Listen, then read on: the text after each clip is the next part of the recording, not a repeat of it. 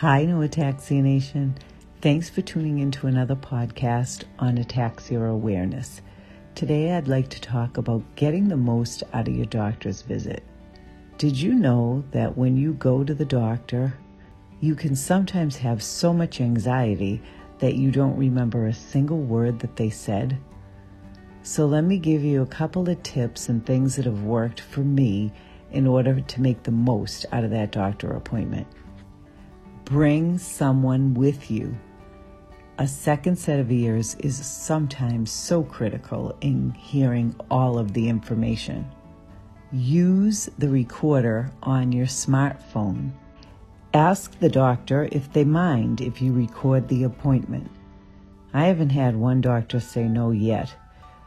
What it does is it allows you to be in the moment without having the anxiety of having to remember everything that was said. You can relax, and when you get home, you can listen to it again. You can stop it, rewind it, play it over and over again if you need to hear something a second time or a third time. You can jot down notes or questions. What a difference it makes. So consider this option. Once you start doing it, you'll be amazed at how informational those doctor appointments can be. Imagine that. Thank you for listening in to the Did You Know podcast with your host, Dana Morrow.